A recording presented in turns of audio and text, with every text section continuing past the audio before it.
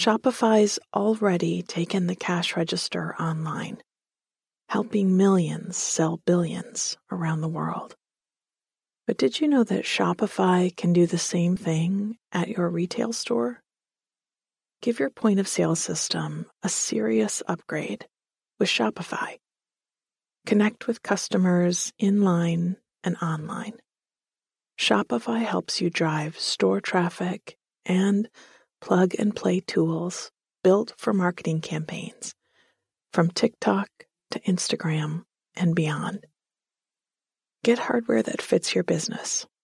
Take payments by smartphone, transform your tablet into a point-of-sale system, or use Shopify's POS Go Mobile device for a battle-tested solution. Sign up for a $1 per month trial period at shopify.com/nothingmuch, all lowercase. Go to shopify.com/nothingmuch to take your retail business to the next level today. Shopify.com/nothingmuch. Welcome to Bedtime Stories for Grown-ups, in which nothing much happens. You feel good, and then you fall asleep. All stories are written and read by me, Catherine Nicolai, with audio engineering by Bob Wittersheim. Thank you for listening and for sharing our stories with anyone you know who likes relaxation and good sleep. You can also follow us on Instagram and Facebook for a bit of extra coziness. Now let me say a bit about how to use this podcast. I have a story to tell you. It's a simple story, without much action, but full of relaxing detail. I'll tell it twice, and I'll go a bit slower the second time through. The story is like a landing pad for your mind, a soft place for it to rest so that it doesn't wander away and get into trouble. If you find yourself still awake at the end of the first or second telling, don't worry. That's a good rule of thumb in general when you're trying to fall asleep. Don't worry. Relax. Take your mind back to the beginning of the story and walk yourself back through the details that you remember, especially any bit that felt particularly cozy. You're training your brain and body to wind down, and the more often you do it, the faster you will fall asleep. So have a bit of patience at the beginning, and if you find yourself awake again later in the night, use the story again to go right back to sleep. Now it's time to turn off the light and set aside anything you've been looking at or working on. Settle your body deep into your sheets and take a moment to find the most comfortable position you can. We're sending a signal to your systems now, and the signal says, sleep mode. Let's take a slow breath in through the nose and out through the mouth. Good. One more. In and out. Our story tonight is called The Last Warm Days. And it's a story about enjoying the heat of summer before the autumn comes to take its place. It's also about sheets dried in the sun, the smell of tomato plants, and taking time to do as one likes. The Last Warm Days. Everything was in bloom. The grass was thick underfoot, and the gardens were full of long-necked flowers, ripe vegetables, and buzzing, floating bugs. I'd spent the day lazily wandering from a sunny spot at the edge of the water to the quiet of the kitchen, where I had paged through a stack of cookbooks, folding over the corners of recipes I might make one day, and the clean, sweet smell of the laundry line out back, where white sheets and pillowcases were pegged up and slowly shifting in the breeze. Nothing had to be done today, which meant that taking on little chores at my own pace was happy work. So this morning I'd started in the kitchen, setting it to rights, clearing the counters and wiping them down till everything felt fresh and clean. Then I lit a candle and slid it into the center of the kitchen table. Every time I walked back through the room, I could smell it, herby and bright, like lavender and green tea. I stepped back outside and to an old quilt, spread out under a few tall trees. It was cool and shady, and I flopped down and laid back with my hands tucked behind my head. I stretched my legs out long and crossed one ankle over the other, looking up at the sunlight shifting and flitting through the layers of leaves. A bird caught my eye, and I watched it glide from one branch to another. It hopped and turned and called out, then took off again. I turned over onto my side and propped my head in my hand and noticed a ladybug climbing a blade of grass at the edge of my blanket. I reached out and offered her my hand. She seemed to think about it a moment, then scuttled on, and I watched her crawl across my thumbnail and over the ridge of a knuckle before spreading her shiny spotted wings and flying away. I hummed to myself a bit, looking out past the back of the house where the corner of the clothesline ran to an old hook that had, a few generations ago, been screwed straight into a tree. I pushed back up to my feet and clapped my hands together to dust them off. Those sheets were probably dry by now. But on my way back to the laundry line, I got distracted by the garden. I'd been in the plants already a few times today, cutting some echinacea and daisies for the table, and picking raspberries for breakfast, and a few cucumbers for a sandwich at lunch. But I never really got tired of walking through the rows and checking on everyone. I had rows of lettuce that had been picked and replanted twice already this summer, hardy kale and cabbage that would last into the fall, snow peas and chard, a few promising pumpkins, enough butternut squashes to last me through the winter, carrots, cucumbers, and zucchini, and an absolute wealth of tomato plants. The tomatoes were my favorite. I grew lots of varieties and had enough for canning and freezing and drying, and plenty for summer eating.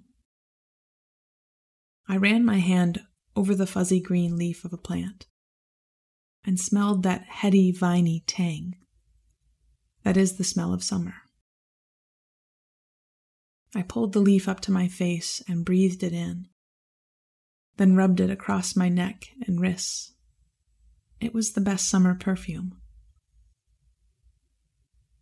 I stood in the dusty, soft earth and picked tiny, ripe cherry tomatoes from the vines.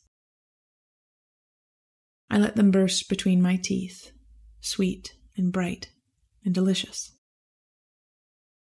I picked a few large slicing tomatoes, perfect with just a little sea salt and black pepper, then some heart-shaped pink tomatoes, good for sauces and salads.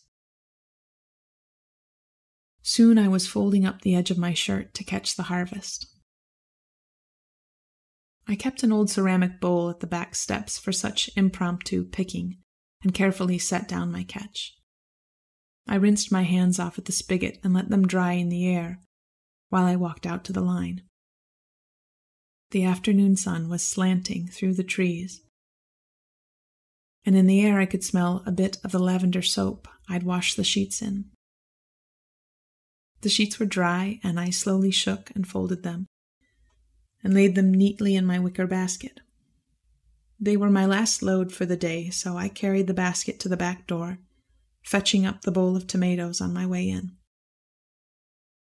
I set the tomatoes in the sink and carried the basket through to the linen closet. The windows were open in every room of the house, and even on a warm day, the breeze kept the rooms cool and comfortable. I looked down the hall to the open door of my bedroom. I'd done my own bed first that day, so my room was tidy and the bed freshly made up. I slipped down the hall and into my room and took a deep breath of the afternoon air coming through the windows.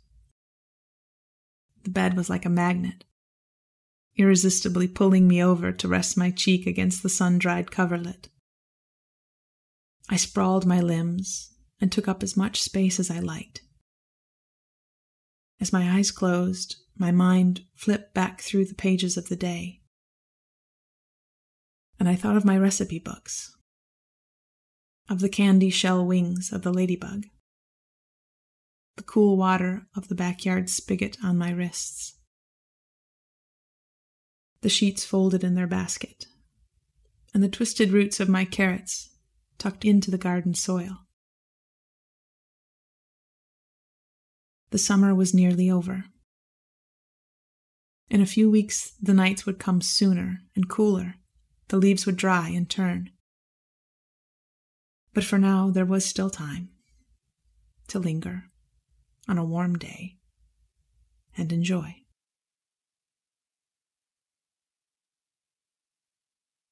The last warm days. Everything was in bloom. The grass was thick underfoot, and the gardens were full of long-necked flowers, ripe vegetables, and buzzing, floating bugs. I'd spent the day lazily wandering from a sunny spot at the edge of the water to the quiet of the kitchen, where I'd paged through a stack of cookbooks, folding over the corners of recipes I might make one day, and the clean, sweet smell of the laundry line out back, where white sheets and pillowcases were pegged up and slowly shifting in the breeze. Nothing had to be done today, which meant that taking on little chores at my own pace was happy work.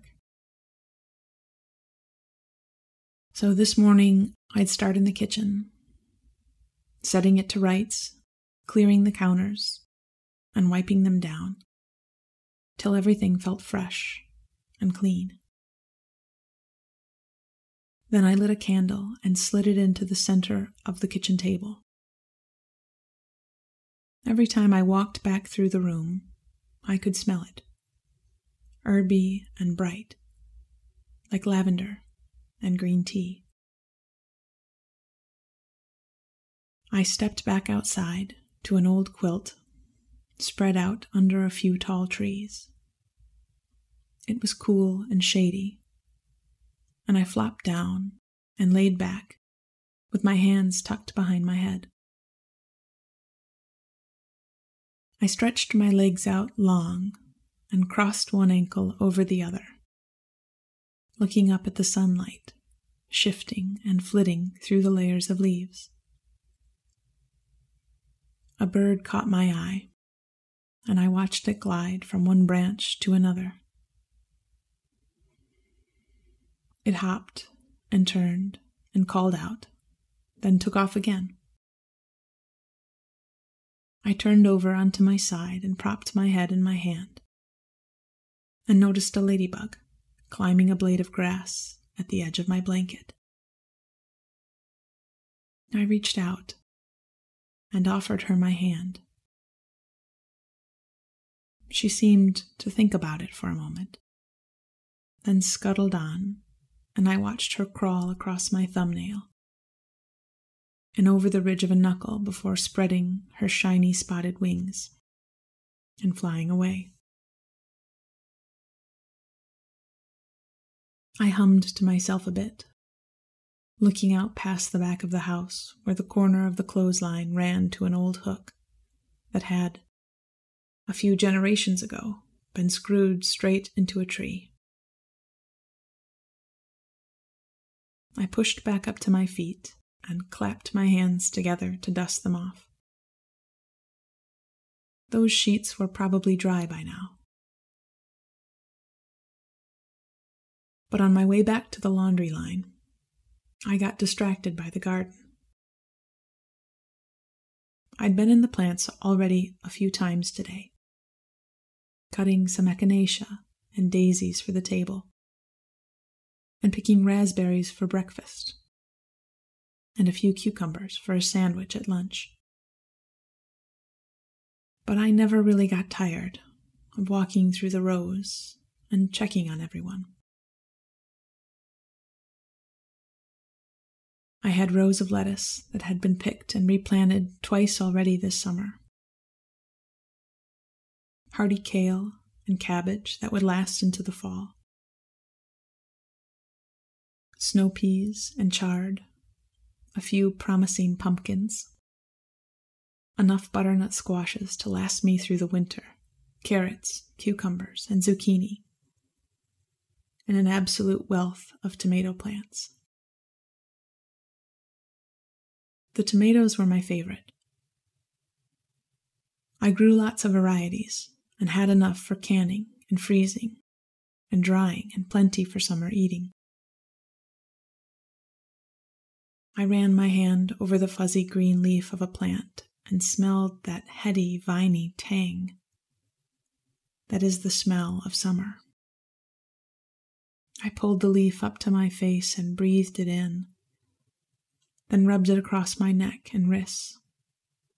It was the best summer perfume.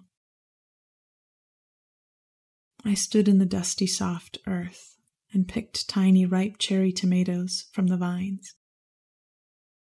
I let them burst between my teeth, sweet and bright and delicious. I picked a few large slicing tomatoes, perfect with just a little sea salt and black pepper. Then some heart-shaped pink tomatoes, good for sauces and salads. Soon I was folding up the edge of my shirt to catch my harvest.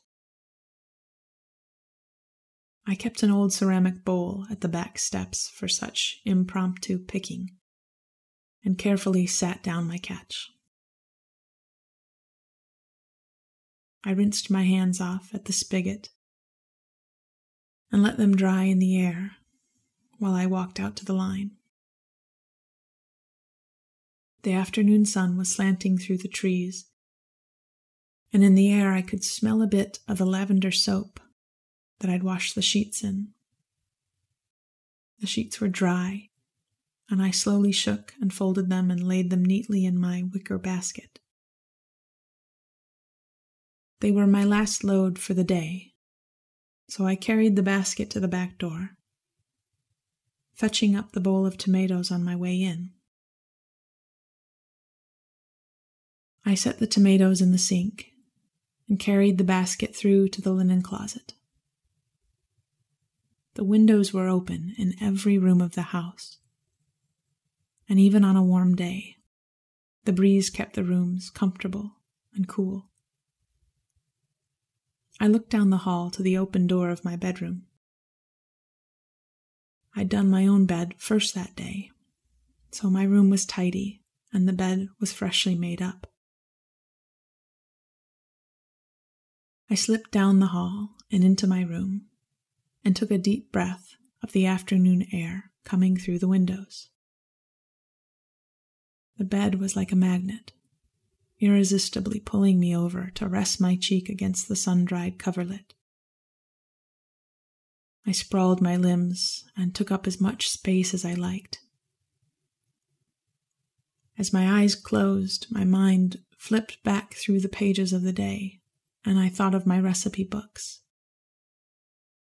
of the candy shell wings of the ladybug, the cool water from the backyard spigot on my wrists,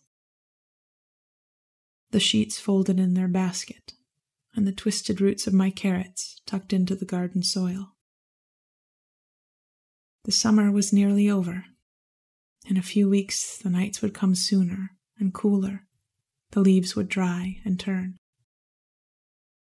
But for now, there was still time to linger on a warm day and enjoy.